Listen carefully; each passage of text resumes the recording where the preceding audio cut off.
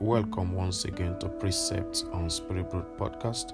I'm Reverend Dr. Temilolu Aliu, and I'm excited to come your way one more time today. We're still on Matthew chapter 1 verse 6 as we study the Bible line upon line, precepts upon precepts.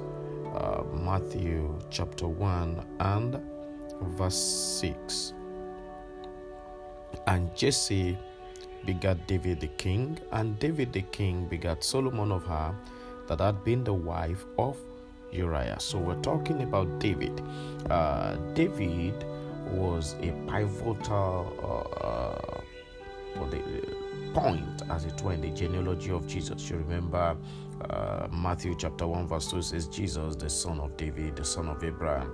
The royal line that eventually produced Jesus started with this man called David. And I want us to look at one more thing from the life of David today to inspire you in your own walk with God and in your preparation for the future. How did God trust David so much with the royal line of Israel? I mean, for a perpetual, with a perpetual ordinance, meaning to say his descendants will always remain king. I mean, this was big, this was huge. How did God trust him so much?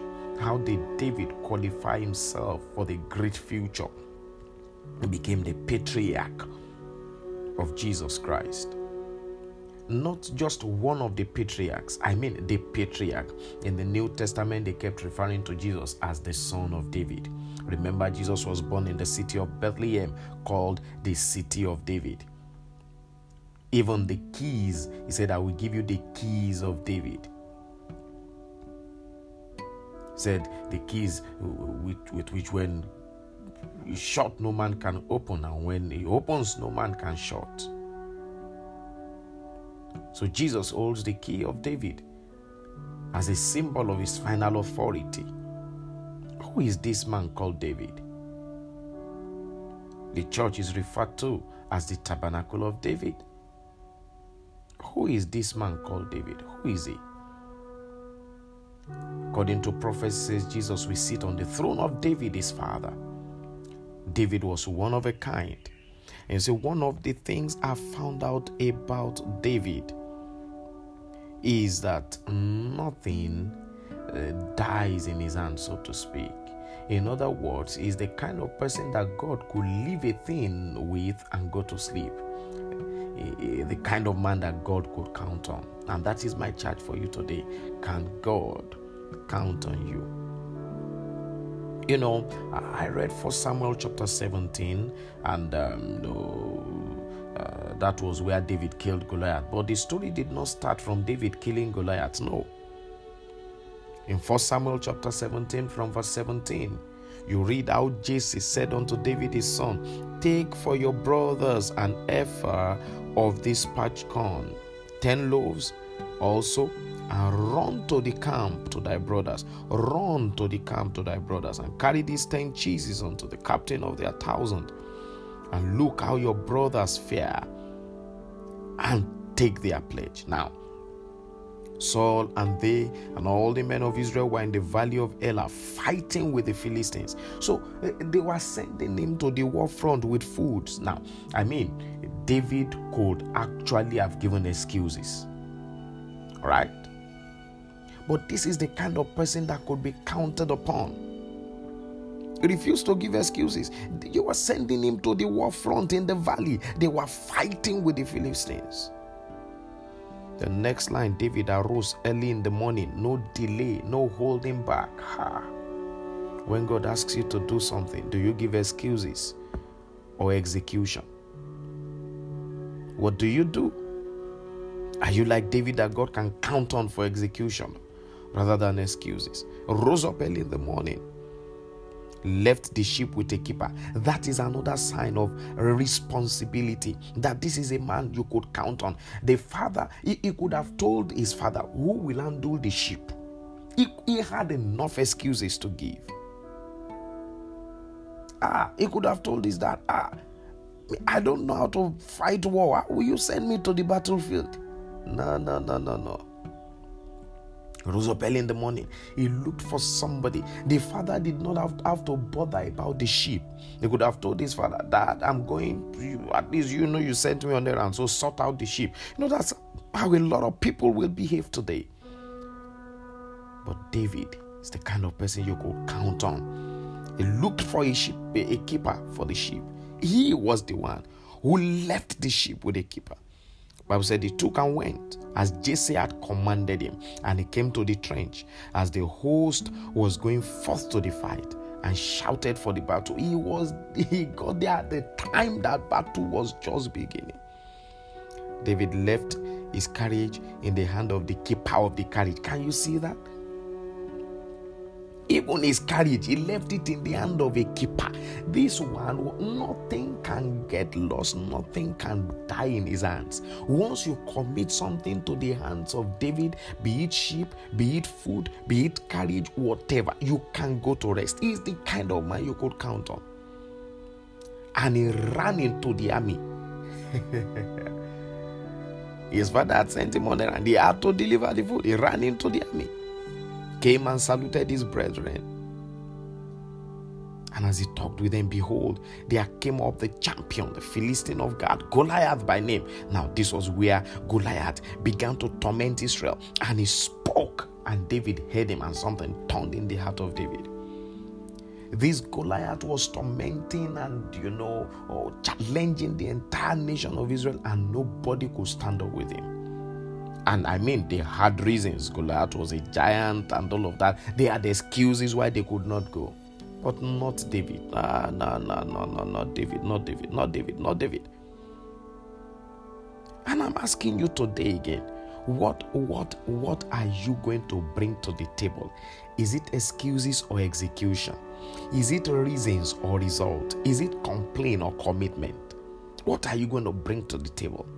Each time your mouth is filled with complaints, it is because there is no commitment. Each time you have several reasons to give why something did not work, it is because you were not determined to give result. Each time you come with excuses, it is because you have not made up your mind to execute that thing.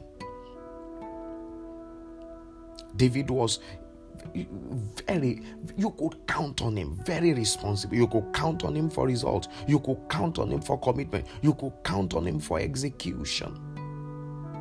And let me tell you the 3 R's of leadership. 3 R's of leadership: you must be reasonable, you must be relatable, and you must be responsible. What we're looking at here is a man that was very responsible, very, very responsible. You could count on him. You could leave everything in his hand and go to sleep. By the time he faced Goliath, he had enough excuses, enough reasons why he could not go to fight that guy. First, he was not a man of war. He was not trained in war. In fact, Saul tried to give him many reasons. He said, no. Result is what I'm going to give, not reasons. I'm not going to accept any of these reasons. He was not a man of war. He was not trained in war. He didn't come to fight. He wasn't prepared for battle. Goliath was a giant. Several things. Several things. And remember too, while he was keeping the sheep of his father, he said this story in 1 Samuel 17:34. He said, the lion came, I slew it. The bear came, I slew it. He could have gone to his father and said that a lion showed up today. Hey, I ran. I took to my heels. Thank God I came home alive. He could have gone that way. And the bear showed up. But not a man like David. Very, very responsible. No complaint, just commitment. Wasn't going to be giving reasons, results. Remember the parable of the talents. 2 gave results, 1 gave reasons. The one who gave results were commended. The one who gave reasons was condemned. You choose which one you want. You choose which one you want. And even when David was taken to the palace of Saul, And he was, singing for Saul, playing music instrument, the harp for him, and then the evil spirit of insanity that tormented Saul would leave. There was a day that Saul threw a javelin at him, almost killing him. That was the day David could have packed his load and said, I know they do again. I'm going home to my father's house. They didn't pursue me from my father's house. I'm going. But not David. He was too committed. He stayed and kept playing the harp for this man. Let me ask you a question. Can God count on you that much? Can God count on you that much? Ask yourself. Even in the work of ministry, can they count on you that much? That something is handed over to you and everybody can go to sleep. This was one of the ways that David won the heart of God. It was one of the ways David won the heart of God.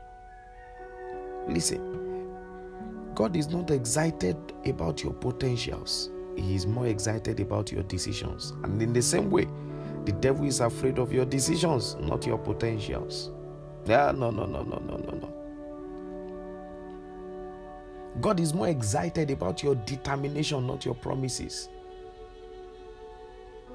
And the devil is also very afraid of your determination, not really about the promises you are making. Promise yourself, you make a new year resolution and all of those things. The devil doesn't fear those things. Your determination. You know what? The determined child will always beat the promising child hands down. It doesn't matter how promising you are. You will earn less than your true potential until the day you rise up in determination. Until the day you rise up in determination. So that was the story of Deborah. When other people were sitting still, including the men, says, I, Deborah, arose. Beloved, when will you arise in the place of responsibility? When will you arise in the place of commitment? When will you arise in the place of giving results? When will you arise in the place of execution? Will you be that man that God can count on? I want you to consider today and ask yourself, what is that thing, or what are those things that God is currently counting on me for and that I am delivering? If there is none, you need to sit down and evaluate your life. What assignment has been committed to you, and write it down? And how can you make up your mind to be committed that God, heaven can count on you for this one thing, and that it will not fail in your hands? Will you be like David, who would not leave anything without handing it over to a keeper? Oh, may God help you, beloved. May God grant you grace and strength. May God give you wisdom. May God equip you with abilities. May God encourage you. Receive courage and resilience to deliver results every time.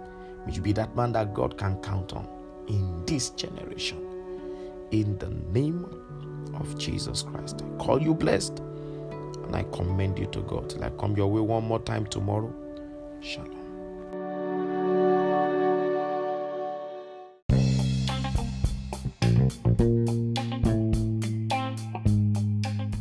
Did you know that Reverend Dr. Temilolu Aliyu is a certified life coach and you can have a free coaching session with him?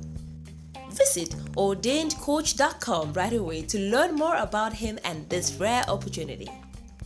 Are you led to be a financial partner of our ministry or to support what God is doing through our ministry and this podcast?